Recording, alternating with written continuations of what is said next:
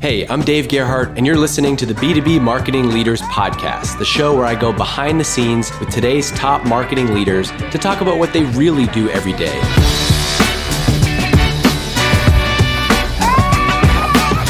My guest today is Tom Wentworth. He's the CMO at Recorded Future. Tom Wentworth, welcome to the America's Hottest B2B Marketing Podcast. If you haven't heard, I just posted this morning, top 10. 2 episodes, top 10 in marketing. So the problem with the iTunes, the Apple charts, as I know, is that you got to keep pumping out episodes. So we got you. We got to keep pumping out episodes. I did just subscribe this morning. I'm not going to lie. So I think I'm helping drive that. But this episode will take you to number 1 for sure. I think we got a bump. In all seriousness, I'm super excited to talk to you. You're one of the people that I secretly text a lot, and that's been that way for a couple of years. And I'm excited to get to run you through the gauntlet of these questions because I know you will bring the real stuff, and I'm excited to get your take on a couple of things. Now, I do have one. I want to give you one icebreaker just to get you going a little bit. What do you think about Joe Rogan and Spotify? I think it's interesting. So I've only discovered Joe Rogan maybe in the past 12 months. So maybe I got a little bit behind everybody else, but I get his philosophical reason of worrying about censorship and feeling like Spotify be a platform where he could just be himself. And $100 million doesn't hurt either. But it's going to be interesting. I'm not a Spotify user. I'm deep in the Apple ecosystem. So now it's hard for me. I'm still looking at YouTube to see most of his content. But clearly a trend. I mean, he's the biggest, right? So it'll be interesting to see what happens from here. I didn't think it was that big of a deal, but then the way that it works on Spotify is actually pretty wild because it's now one.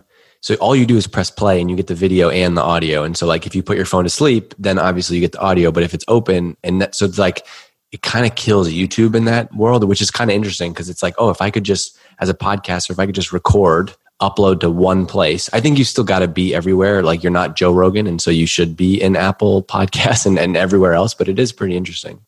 I want to know the business plan they use to justify the $100 million contract. He's generating that much in ad revenue that they can pay him $100 million.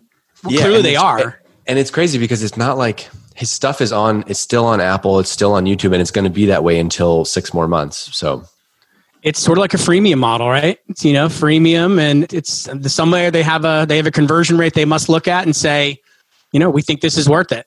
So we're actually just talking about planning at my company right now for 2021. And freemium is wild because it's in enterprise, it's really tough to, and I have never really done enterprise at scale. And so it's tough to articulate the levers in marketing. But the wild thing about freemium is if we're going into next year, if we really want to grow faster, the easiest way to do that is to just pump the funnel full of traffic and trials, right? You've lived that. Mm-hmm. Okay. All right, let's go. We're going to get into this. Okay. Tom Wentworth, here we go. Question number 1. What's your role? I'm the chief marketing officer at a cybersecurity company called Recorded Future. This is going to be good because my ultimate go-to line when I talk about myself doing marketing is that I would be a terrible CMO at a cybersecurity company. I think you're going to validate that. So. Yeah. Oh, definitely. Definitely. Okay. What does Recorded Future do? Yeah, it's interesting. So we are a cybersecurity company, but we're creating a category called security intelligence. Most security has been about what happens inside of your network or in the cloud. What we're doing is collecting data all over the open web, the deep web, the dark web, all these scary places that normal humans like you and I can't get into. And we collect all this data, we apply it through this thing we call the security intelligence graph, which sort of relates it in a way that provides really interesting context for security people. So it's one thing, every Tuesday, Microsoft has this list of vulnerabilities that they've patched or they recommend you patch. But it's one thing if that vulnerability is being exploited by a North Korea nation-state threat acting group who's going after specific types of companies and specific industries. So we provide all that intelligence. So we make all these security functions work better. But it's fascinating, all the stuff that you can find if you're really good at listening on the internet like we are. It's crazy. Can you talk roughly about just stage and size of the company so people can get a better sense for where you guys are at? Yeah. So we're in Davis Square in Boston, it's a little bit outside of Boston. I'd never heard of Recorded Future before I joined. So it's this sort of stealthy company and we're super humble and I'm not fixing, it's the wrong word. I think we should be a little bit more out there. But Recorded Future, we announced we're over 100 million in revenue in ARR a couple months ago. We're obviously bigger than that now. but it's this $100 million company in Boston no one's ever heard of, a little more than 500 employees. It's crazy.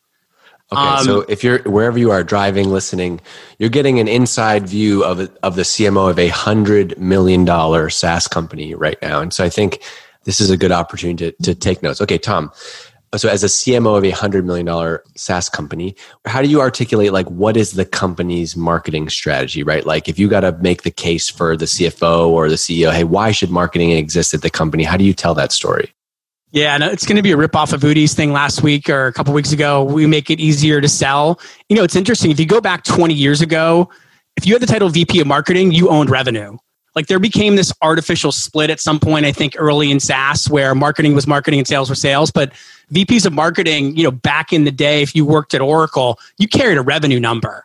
So I think it's sort of always been that marketing's job is about selling, and that split, that sort of that artificial split, I think maybe set marketing back a little bit. And I'm glad that we've come the other direction. But, you know, my job is to, you know, we source, I know you love numbers here at, you know, on the DGMG Marketing Leaders podcast. But we source over 50% of new ARR in marketing. Like it's crazy at this scale and being enterprise. I mean, I've only been here for 9 months, so I don't get a lot of credit for that. But you know, we are really about being the engine that lets us get to 100 million and beyond. Okay, so this is a question I was going to get to later, but let's just go here from the beginning. So you're doing a $100 million revenue company. You're sourcing 50% of that of new logos. Yeah, of new, right? So that's the run rate ARR. Yep. So you're contributing 50% of new. Where is that coming from? Like, let's talk channels and obviously you just got there 9 months ago. So like, I would love to hear, like you showed up and you saw, like, why did they bring you in? And then let's talk about as much as you can dive into the channels where that 50% comes from. Yeah. I mean, I think the bringing me in was enterprise. You know, I've spent most of my career, I came to marketing through being a sales engineer, which is a weird track. So it's why marketing technology has been interesting to me. I'm a nerd and I love, getting in, really getting in deep. But I spent most of my career in enterprise. So I sort of know the enterprise playbook. I know how to talk the language. I know what works and what doesn't work. So I came in to help continue along that enterprise journey at scale too, as we sort of go to 100 million to 200 million and beyond. The company had built some really interesting engines. We made some really interesting early bets. So our biggest channel is something we called Cyber Daily. It's a newsletter that goes out every day. You can subscribe to it, and it will show you all of the sort of top stories around cybersecurity that you should be interested in, if you work in a cybersecurity company. What's genius about this engine, Cyber Daily, is that it's programmatically generated from our product. So our product spits out an RSS feed of these top trending stories that we uncovered. We then feed an RSS feed into HubSpot. We schedule an email every morning. So you think that we've curated the Cyber Daily every day. And really, it's a process that's been running now for a few years that we barely ever touch. And it is historically sourced as much as 40% of our pipeline. It's not quite that now, but that was the big bet that we made early on that today is still, the engine that drives a lot of pipeline conversion. Can you unpack the pipeline conversion a little bit? So like you push out this great content, but then what? People read it and they're like, I'd like a demo of this. Like what's the actual funnel? Yeah. So we're ABM predominantly. So we've got a list of, I think, what are too many accounts right now? And we had an internal strategy meeting yesterday at our company, and me and our head of sales agree that we've got to really narrow down our focus on what, if you have 8,000 accounts, it's not ABM. That's just marketing, right? So there's a pull quote right there. If you have 8,000 accounts, it's not ABM, it's just marketing. Yes. What's the right number? Like a ballpark, right? If I said, Tom, we got what's a gut check right now? I think in any one quarter, if you're an enterprise rep, you can maybe focus on 10 to 15 accounts. So multiply that by the number of AEs that you have. Anything beyond that's noise, in my opinion. So, where our ABM calculation is more along take number of AEs times by 10 to 15. And let's be really smart about who those 10 to 15 accounts are. So in COVID in particular, we had to go assess, not only are they a good target account for us historically, but are they still a good target account for us? There are certain industries that got hit harder than others, right? So that was a forcing function to revisit it. But we also said, we just got to really scale back these target accounts. But to answer your question, so we have all these target accounts, and the process is effectively, if you're a Cyber Daily subscriber and you're a Gmail address person, consume our content, we love it, that's great. But if you are from one of our target accounts, one of our BDRs will follow up with you. We'll try to assess your interest. We'll qualify you around our 6 solution areas we sell into, book a meeting for an AE, and an AE will either qualify it forward or move it backwards. Pretty typical at that point. This is awesome. So is it literally like that is your big anchor? The Cyber Daily is like your big, that's how you're going to cast a wide net. I love this because we talk a lot about ABM, and even just like off this podcast, when I talk to other marketing people, I think people don't often realize that like content is still the thing that makes ABM work, right? Yeah. Where like it's the offering. And so instead of your BDRs going literally knocking on people's doors and saying, hi, my name is Dave from Recorded Future. Have you heard of us? We do blah, blah, blah, right? They're reaching out to you, say, hey, I'm Dave from Recorded Future. You know, the company that you get our newsletter every single day and you like us. Like, you know, content is always going to provide air cover for ABM. It's cool to see that you guys have created a system for that. Yeah. And it's why we've been able to source so much. And again, 50% enterprise, serious decisions who I don't really love, to be honest with you. That's another topic. I'm going to give you some hot takes today. I love it. You know, serious benchmarks are like you're benchmarking against average companies. I'm not sure that's what I wanted to. I'm not trying to build an average company, but at least it's interesting. So like Serious will say that, you know, enterprise companies marketing generates 10 to 15% of the pipeline. I'm not sure if I buy that it's that low. That seems like a cop-out to me. That seems super old school to me, right? Super old school. But I don't know that 55% is going to be sustainable forever. And we don't do any, you know, we do a little bit of opportunistic outbound, but it's not a big, you know, that's our strategy. We don't do as much outbound as other enterprise companies do.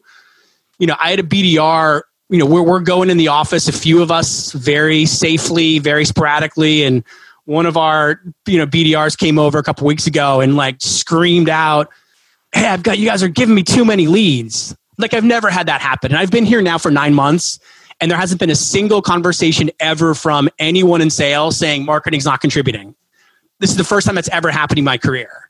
It's great. And when they say too many leads, is that like they're having too many interesting like people that are interested at target accounts that want to talk to them? Because the BDRs only, that's a really important point. BDRs only follow up on target account leads. So, you know, we have 2 main engines. We have sort of an enterprise engine and a everybody else engine. The everybody else engine, you know, leads will go directly to the sellers. But for our enterprise business, it's leads go through BDRs. BDRs set up qualification meetings. So yeah, so it's too much interest from, you know, at least qualified companies. How do you report on ABM? Like, because I think most marketers, even though like ABM is a thing, I think most marketers are still used to like, here's my traffic waterfall, here's my leads waterfall. Like, what are you rolling into the management meetings and showing? Yeah, it's interesting. So we don't use MQLs here, which I like. I've never been an MQL fan. Is that because it's ABM, it's target accounts? It's like, yeah. So just a quick rant on MQLs. Like if you want to hit your MQL number, just run more webinars. I love it when people have scoring systems that are like, give a point for every webinar someone goes to. If you want to hit your MQL number, just do a webinar a day and you'll crush it. So what we use is something called marketing interactions. And a marketing interaction is someone within one of our target accounts is engaged with one of our core assets in marketing. Cyber Daily, our free product trial, not all of our content, but a subset of our higher value content. So we track marketing interactions. That's the metric. So our funnel is effectively, you know, leading universe metrics like web traffic and all that. Qualified interactions is the next down in the funnel. Qualified interactions to meetings, because a qualified interaction is what triggers BDR outreach, which triggers setting up meetings. Meeting to qualified pipeline, and then they're in a standard sales funnel. Love this. So the handoff between marketing and sales is really in between marketing interaction and meeting. And then the handoff between BDRs and AEs is meeting to our first stage in pipeline, which is qualified opportunity. Okay, I have a couple of questions on that. So number one is, did you come up with this? Was this here, or this is a way you've done it and you said, hey, we're going to change how we do this. We're going to call it marketing interactions. Like, where does it come from? It was something that we had in place previously.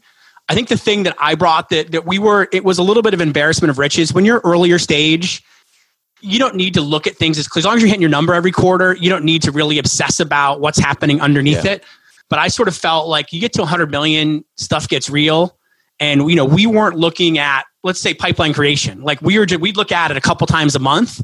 And I'm like, guys, we got to look at this every week. So, we set weekly meetings up with all the sales leaders across our regions just to go through and look at those dashboards. So we use a product called Clipfolio to do our reporting. And we've got these clips that just show us all that trending meetings per week, interactions per week, qualified opportunities per week, dollar amount of qualified opportunities down to the rep level, so that we can go into that meeting and say, hey, how are we doing against, and we've got a trend line so we know where we are at any point in the quarter.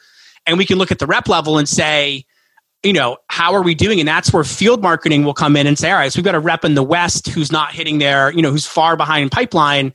Let's run some programs specific to that region. So in that meeting, it's our sort of broad-based demand gen team and our field marketing team who's responsible more for those ABM, more narrow programs, who will then, run programs. And so the thing we do is, if you're a rep, you can only work so many opportunities at a time. If you've got more pipeline that you can deal with, doing more for you is not going to help. So we really try to focus ABM a lot too, not just on target accounts, but where we need more activity.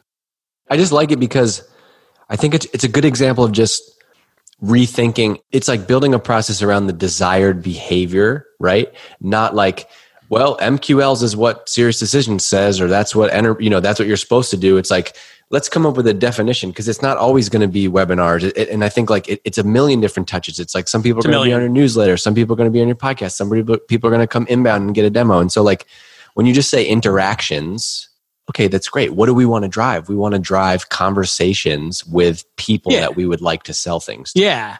I don't know. There's probably a better word than interactions, not to throw shade on, our demand gen guy who came up with it, but it's fine. Like it is. And it's not just any interaction. It's not like they came to our website and viewed a page. It is, they did something that we think is worthy of BDR follow-up. Got it. Okay. And then like for the stages, so you have marketing interactions, and you have, marketing, whatever meetings, you have qualified interactions. Yep. Are these all stages that you have sat down with the sales leaders and agreed on, like the definition of? Yep. And frankly, our biggest challenge right now, and it's no one's fault because everyone's busy, but in our dashboard, that report, that thing we look at, one of the metrics we look at is meetings that haven't been, it's a number that represents meetings where we haven't decided what the next step is. So like we had this meeting, but then what? Like, was it good? Was it bad? Did we qualify it forward? Did we qualify it back? And at any one time, that number can be, it can be in the, high, 100 or let's say 100, right? So this is potential pipeline that's sort of just sitting there. And we obsess over that. It's funny, whenever our head of sales sends out an email about that number, all of a sudden we'll get $2 or $3 million in pipeline. We'll just show up almost instantly. But if we didn't have that number, we wouldn't see that. Is that just because reps haven't moved the next step? Just because they haven't moved it. In a lot of cases, just because they're busy. It's not because they're trying to hide. It's they're trying to close deals, but yet we don't know if we're super far behind or we're ahead. But we've gotten better at that. But it's if you don't look at the numbers weekly, that's what happens. It's why we look at it weekly. It's like you have to do it, but it's also so silly. It's like, especially if you're in marketing, like I've had this feeling where you're like, why are we so behind? Why are we so behind? And it's like, oh, we didn't people haven't logged these meetings yet. Like I didn't appreciate this enough a little bit earlier in my career, but because I was always like, I'm gonna be creative. We're going to do crazy stuff. But now I really understand, I guess you have to have experience to do this, like the importance of having that foundation for how you do reporting, for how you do tracking. Like it matters so much, because you don't know what plays to run if you don't have an accurate reflection of where you're at. And if someone owns the number, in my opinion, if you own a number, you have the right to challenge people on, hey, I own this. My boss is holding me accountable for this. My job performance is at stake. Progress your meetings. And again, no one's doing it like to, make marketing upset. It's just people are busy. But, the person on my team who owns that number has all the right to drive it. And we do. Well, that's also how you drive it, right? Hey, you want to move that, make that someone's job, and they're going to follow up and make sure that gets done. The dumb part, and I think people get this intuitively, but it's like the more that marketing can prove that we're successful, the more investment we're going to get, which means the more things that we can do, which means the more pipeline we can create. And I think people get that, but it's often, you have to remind them, like, if we can just prove that these things are working, like CFOs aren't going to take my word for it. Just trust me. Our CFO is Scott Almeida. I can't just say, hey, Scott, trust me. If you give me our $2 million, it's going to work. So just play the game a little bit, help us help you. And everyone wants to, but you just have to remind people about it. Love it. All right. I want to go back to marketing channels for a little bit, just because. Good. I got a good story for you too. Can't wait to tell this one. Do you want to tell it, or do you want me to ask you a question first? Well, I know you're going to ask me about our channel that's working. So I've prepared a story for it. Okay. Well, I was going to ask you what channels are basically what gets lost in ABM that I don't hear many people really articulate is like, what actually is the playbook? It's like, oh, we're doing ABM. Okay. So you mentioned you have this great piece of content. What are the plays? I got one for it. And this is going to be one you won't even expect. What do you think I'm going to say? I don't know. You've told me you always tell me random really cool things about what you This is a random really cool thing. It's going to surprise you. I know your podcast is massive. Yeah, that's okay. So it's close. So what's working incredibly well for us, and I might be the first person and only to come on this podcast and tell you this, is PR. Ooh. Right? So PR is this thing where it's like a marketing tax. We spend $20,000 a month on an agency. We never know what they're actually delivering. What are they actually doing all day for that $20,000, right? So people, and I think new CMOs, their boss says, get us some coverage. And they go hire an agency with no strategy and it fails miserably, but it feels good because PR agencies are great at making you feel good. So I came here super skeptical of PR. I hate PR. To be in my past, it's been a waste, an entire massive waste. But I come here and it's the most successful thing that we do. And I'll tell you why. Most companies who do PR just pitch shit stories. They pitch something that no one cares about, right? And they pay these agencies a ton of money to try to get coverage on this just boring nothingness that no one cares about. And it's a wasted thing. What you should really do is, instead of spending money with a PR agency, spend money on having something interesting to say. Take that $10,000, $20,000 a month and find a way to get something interesting to say. And for us, the interesting to say is this research team we have called Insikt. Insikt is a Swedish word. We're a Swedish company. And this research team is a bunch of super high-end analysts who go out and just do really incredible research. For example, we figured out that there's this nation-state threat actor inside of China called Red Delta. And all these threat actors in cybersecurity have really cool names. Red Delta is the name of this group. We named them. You get to name them if you find them. And Red Delta was in advance of, so the Vatican is trying to expand Catholicism into China. Right there, so they're trying to get back in, and we found that in advance of some talks that Red Delta was trying to hack into the Vatican. So I don't know if you're religious or not, but I wouldn't mess with the Pope. But this Red Delta group was messing with the Pope, and we found this out. So we're able to take that story and we don't even have a PR agency. So that's the other thing too. I spend zero on PR, but our great PR person, Kate, is able to take that story, go to the New York Times and say, hey, there's this really incredible Vatican story. We'd love to give you access to it and have you talk to the experts who put the report together. We exclusively break this in the New York Times, and then Reuters covers it, Wall Street Journal covers it, CNN covers it. We're listening to BBC one morning and they talk about it on the air.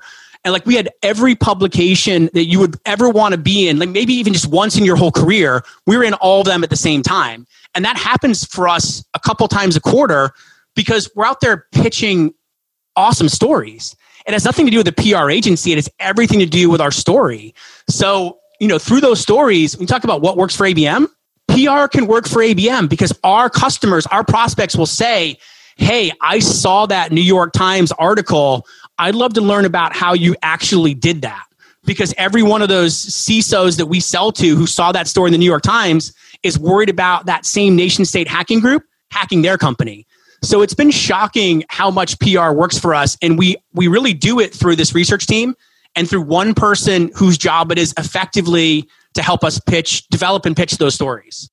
You said the most important thing, which is the most important thing for a company, for marketing success, is you have a great product. The most important thing for PR success is that you have something interesting to say or someone interesting to say it, right? Think about the CEOs and companies that get the most press. You know what? I bet I would be a pretty damn good PR person if I was the PR person at Tesla, right? Because you just say ridiculous things all the time. And so I love that because it's that's built in and that's playing to a strength. Hey, we have all this data. Why don't we have a research team? And why don't we consistently pitch that? And that can become a channel for us, where I think a lot of companies will just staple PR onto the playbook because it's like, oh, you got to do PR, blog, events, podcast, video, where like, I think you've done a great job of like assessing the situation and saying like, okay, well, we can add this and this is really going to work for us. Or if we don't have anything interesting to say, let's not do it. And it was purposeful. Like our research team does research for our customers first and foremost. Like their job is to go out there and do research specific to the demands of our customers, but they carve out a chunk of their time to support marketing. And that's awesome, but it's purposeful. And they do it because they know that they're helping marketing. So it was not accidental. Does anybody ask you to quantify PR inside of the company? No. It's what we've always said. Those of us been doing this for a while. We know it's working when customers tell our BDRs or account reps, I can't believe, and the same with the podcast. Like we get discovered through our podcast and people will tell us about it. We launched a new media site called The Record. So as the third leg of the stool, we've got this great research. We've got this podcast with over 1 million downloads. And to double down on, part of the challenge was we have so much great story. Not everything's going to be Wall Street Journal worthy. But we wanted to create our own publishing platform. So we hired a former journalist from Wall Street Journal who covered cybersecurity. And we basically gave him every other story that we're not going to go out there and deliver through the Wall Street Journal and New York Times. And we turned that into something called The Record by Recorded Future. And now we're publishing 2 or 3 articles ourselves a week. And by the way, it's awesome to work with a real journalist. Like we think we're good at content as marketers. Journalists just churn this stuff out. Like it's unbelievable how much high quality content a real writer can turn out. Well, and they're better at telling stories. That's what they do. Yeah. And like interviews, like it's genius so I guess what we're doing here. So maybe you are doing the same thing, but like interviews are working incredibly well for him. He's gone out and interviewed like a real, actual, honest to goodness hacker. And it's really cool that these are stories we can now tell through this platform. So we can't quantify it. Like I can't go to and thankfully I've got one of those rare CEOs who understands marketing, but you can't. There is no metric. There's traffic, there's subscribers, there's all the usual stuff, it downloads, but from the board all the way through the exec team on down, everyone just feels like it's right. I haven't had to prove it. Yeah, that's great. And I mean, when you're consistently hitting the number, you also get that right. If you're never hitting the pipeline number and you're spending 20 grand on PR and nobody's sure, like it also doesn't work that way.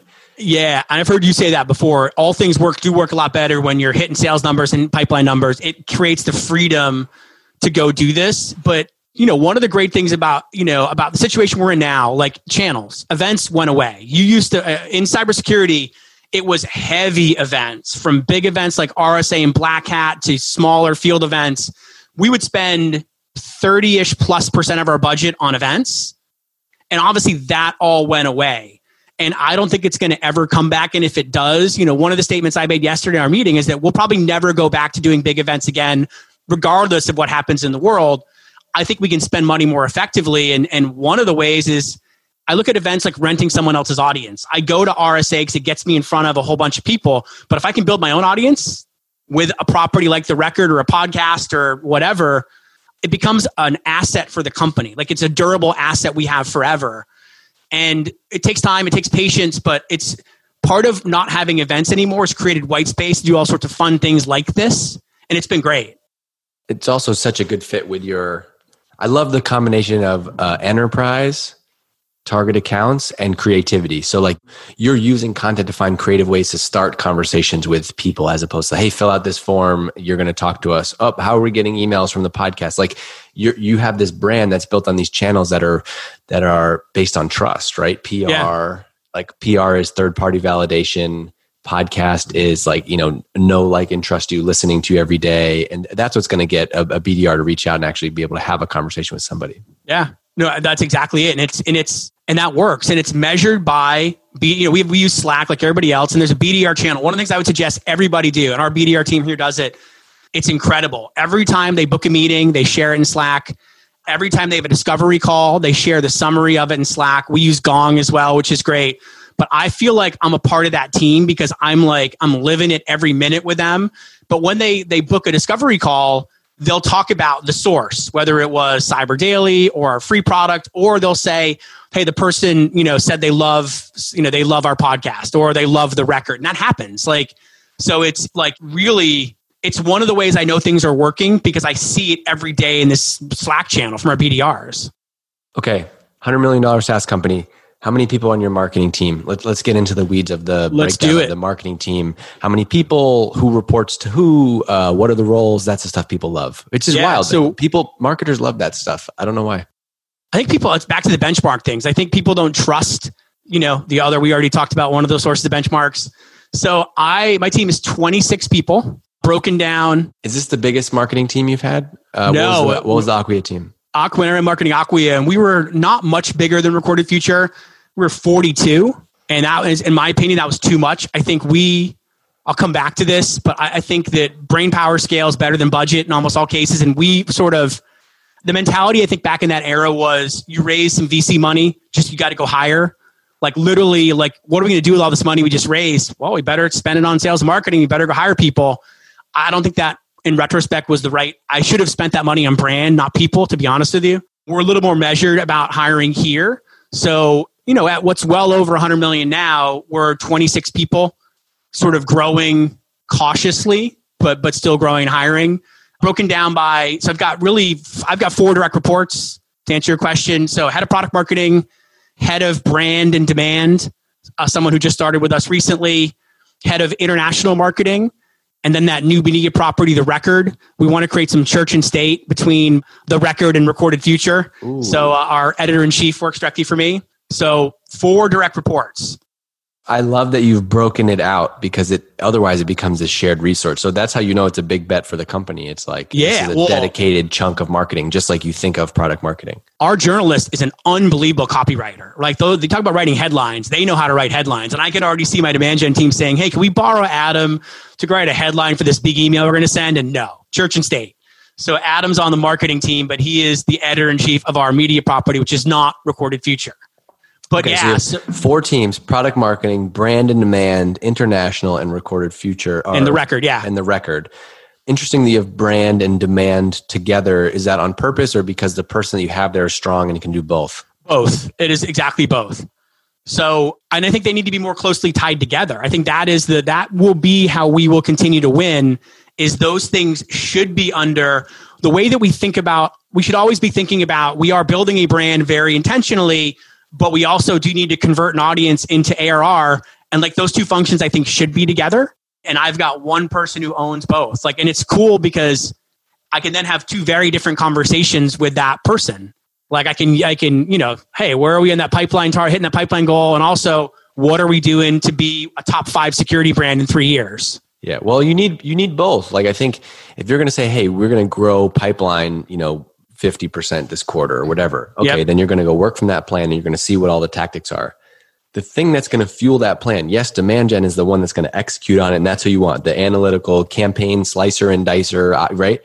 But it's got to be fed by creative. Yeah. And so if you have 2 strong things, if you have strong creative and strong demand gen, that's the holy grail. Because then you're not just stuffing, you're not just doing, third-party content syndication and hoping you get leads from it. You're creating your own stuff.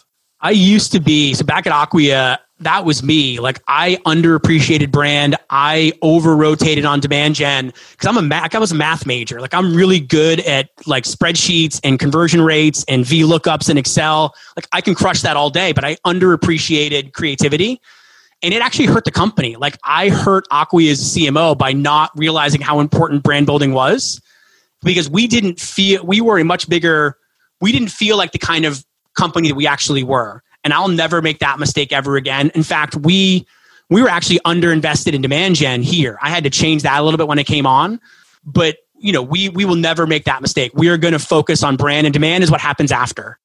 Okay. At a high level, can you take me through how you measure each of those teams? I'm just interested for how you set goals as a marketing leader. Do you have company goals and you set the marketing goals, and each team has kind of cascading, goals that fall into that? We will, as of about 2 hours later today. So we're just starting to roll out OKRs here. And this is breaking news. So my team doesn't even know this yet. They will at 1 o'clock today. We've had annual goals. And the annual goal was source 45% of pipeline and new ARR. We had a couple share of voice goals for our brand efforts. There were really 2 or 3 corporate goals. So we're now going to kind of go down the OKR path where our CEO has set OKRs for the company. I will then align my OKRs to the CEO's goals. And then the heads of product marketing, brand and demand, global, et cetera, will then have OKRs that map into mine. So like my OKRs are, we've got a virtual conference coming up. So being able to hit our conference goals will be an OKR, or it's a KR. Hitting that pipeline target creation will be a KR. Growth of the record will be a KR. So we have some metrics around subscribers that we're going to start to set. So the gist will be it rolls down from the company goals, and it won't roll all the way down to everybody having their OKRs, but every sort of functional area will have OKRs that map back to the company goals. Yeah. And is the objective simply like grow X% pipeline, ARR for this quarter, and then you roll everything into that? It's at the high level it is. But then when you get down lower, it's, we launched 6 new products a couple weeks ago, and it's like having 6 startups in a big company. So we have like specific OKRs for growth at that product level. And we sort of look at every, we have like a little team who works on each of those new products, and like you need to go drive that new product. So your product has its own set of OKRs associated with it. How do you handle OKRs for so something that I struggle with is like OKRs for like design and creative, because those are like roles that have to basically support the functions, right? So like we're not going to be able to, they just have to create the stuff that we need. Yeah. We need design to support everything that we do. Like, how do you set goals around that? Yeah, I'll let you know once we go through that part of the process. I haven't gotten there yet. Generally speaking, OKRs aren't supposed to be activity based. Like it's not, but it can be. Like it's an activity will be if you're our head of creative, like just needs to do stuff. Like actually it's not true. So that person's OKR is complete a brand transformation project. We're sort of right now in the middle of. It's really interesting. As a scary cybersecurity company, we intentionally 5 years ago were this really friendly brand, like bright colors, this font that was a little bit too close to Comic Sans MS for me. And we decided like we're solving some pretty serious, like there's some pretty scary people out there in the world, and we're solving some pretty serious problems. But yet we come across as this sort of cartoonishy company a little bit. And we've like super hardened our brand, and we're sort of 50% of the way through that. So one OKR for Q4 is going to be to sort of finish the hardening of our brand, but a lot of it's activity, and I'm okay with that, especially for functions like design where it's just you checking a box. Yeah, and the people want different goals. Like a demand gen leader is going to be much more hungry for like super quantifiable goals than a creator who's like, hey, your job is almost like an agency. Your job is to support us in all these creative, endeavors. But here's one. So like for The Record, which is a media site, we want to create stories that are so good that other media sites cite our media site. So Adam on that team has a goal in Q4 of getting 5 other publishers to cite his stories. So, somebody else who covers cybersecurity to cover him. So that's that now. That's just a forcing function for making sure he's creating really good content and actually pitching his content to other media agencies. So you can do it. It's not activity based as much. He does have an activity based goal too, like publish N number of articles in Q4. But we try to make it more about business impact than just, doing something, than activity. Okay. I have so many more things I want to ask you. This is great. But hit me with these quickly, because I think this is important, but not as important as other stuff I want to get to. So what are you using to do OKRs? Are you using software? Or are you just going to do it like yourself in a spreadsheet? Actually, part of it, another thing my team's going to learn in a couple hours, we're going to use Asana to do it. Will be our goal. We don't use anything today. It's a mishmash of Google Sheets. Okay. Second question is, was this your idea to switch to OKRs? Did you read the John Doerr book? Did it come to you that you needed a goal setting system? How did this come? Yeah, it was I have read the John Doerr book, and I got the whole exec team to read it too. It came, our CEO sort of charted it. I then quickly +1'd it. So I might have been the quick +1 that helped push it forward faster. Got it. Okay. With your direct reports, like what's your rhythm? What's your rhythm with the direct reports? And then what's your rhythm with the marketing team? Yeah. So we have marketing team, we have a bi-weekly, which is happening a little bit later today. I think it should be more frequent. I have been hesitant. One of the things where, we have meeting culture, and I try to work hard to prevent that. But every other week right now for a half hour, it should probably be longer and more frequent. So shame on me. With my directs, every Monday is my directs day. So I have 45, really an hour booked with all my direct reports. It's predominantly for me to answer their questions, remove roadblocks, vent, all the things so that we can, have a good productive week. Not all at once, but you just do all your one-on-ones on Monday? Yeah, sorry. I do all my one-on-ones on Monday. So Monday is my one-on-one. I just found that getting it all one day, it's painful and sometimes, but it's the right behavior. Especially to start the week. Yeah.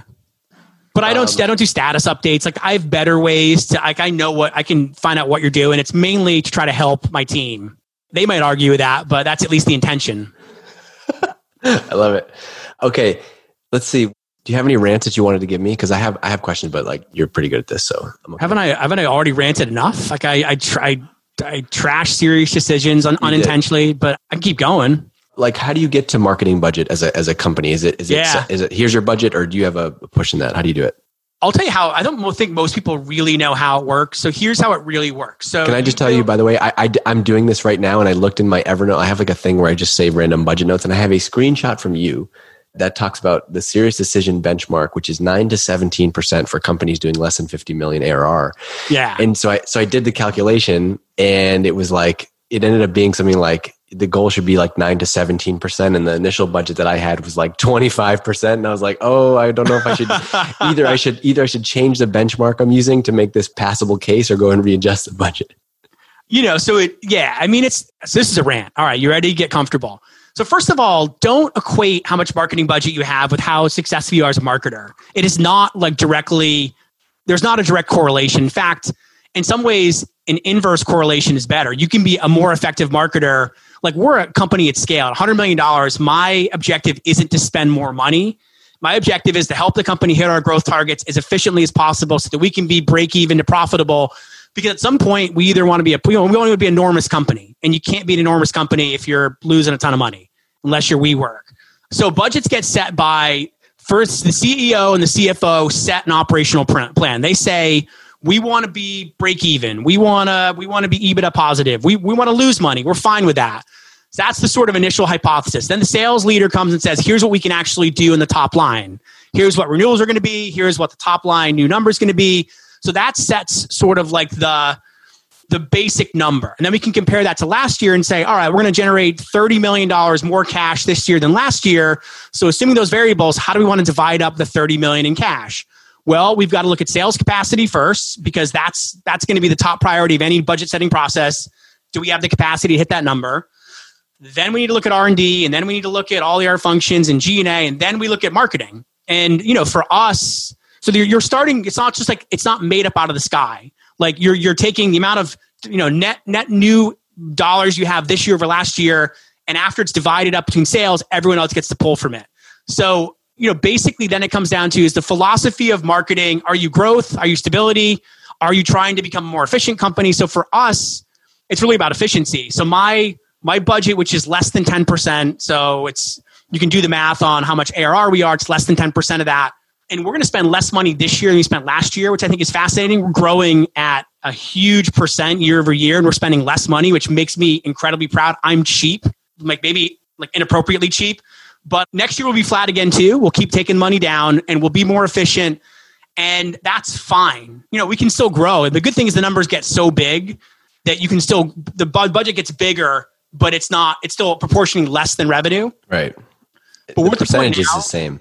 Yeah. Hold on. You're cheap. You're notoriously cheap, you said, but you spend $20K on a PR agency. And I know you've been an advocate of analysts, which is at least $60,000 a year. So you're not that cheap. Oh, great story. So I'm going to tell you about analysts. I've been old school. When we joined, we actually canceled one of our analyst subscriptions. We just signed back up, but I took a good 8-month break and it felt good.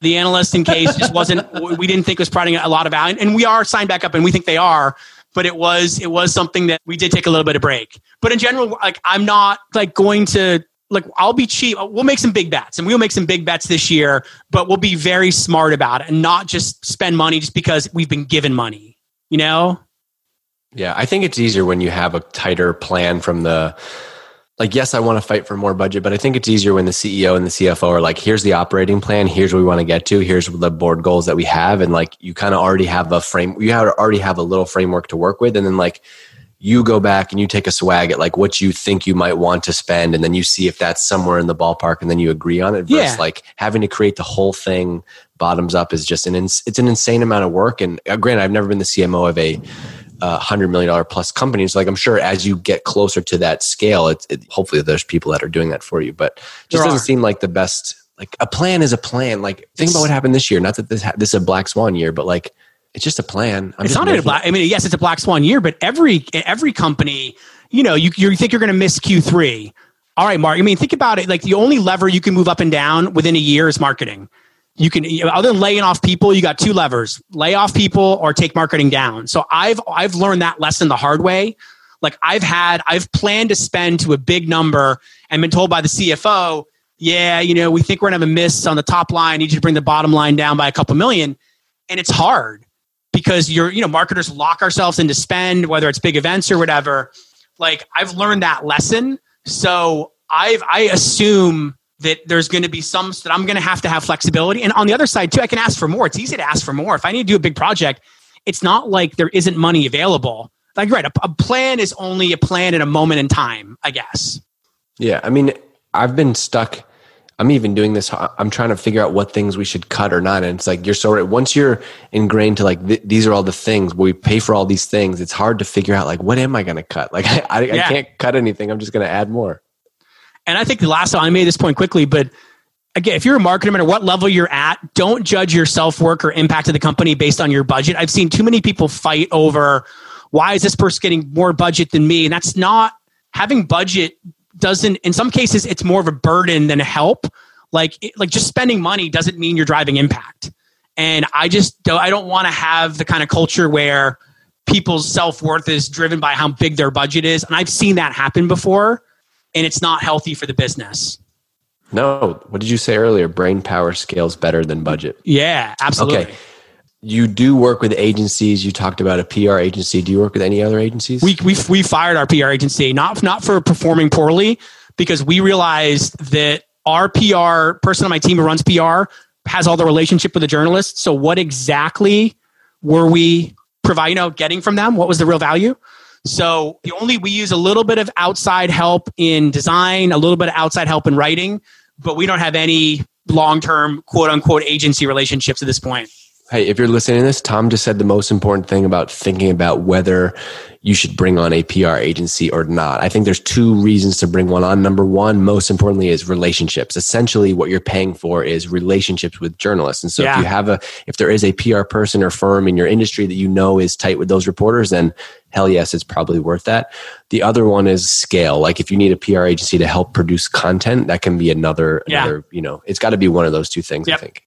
All right, give me some tools, MarTech. Your MarTech stuff. Give me some of the tools that are essential to your MarTech stack today.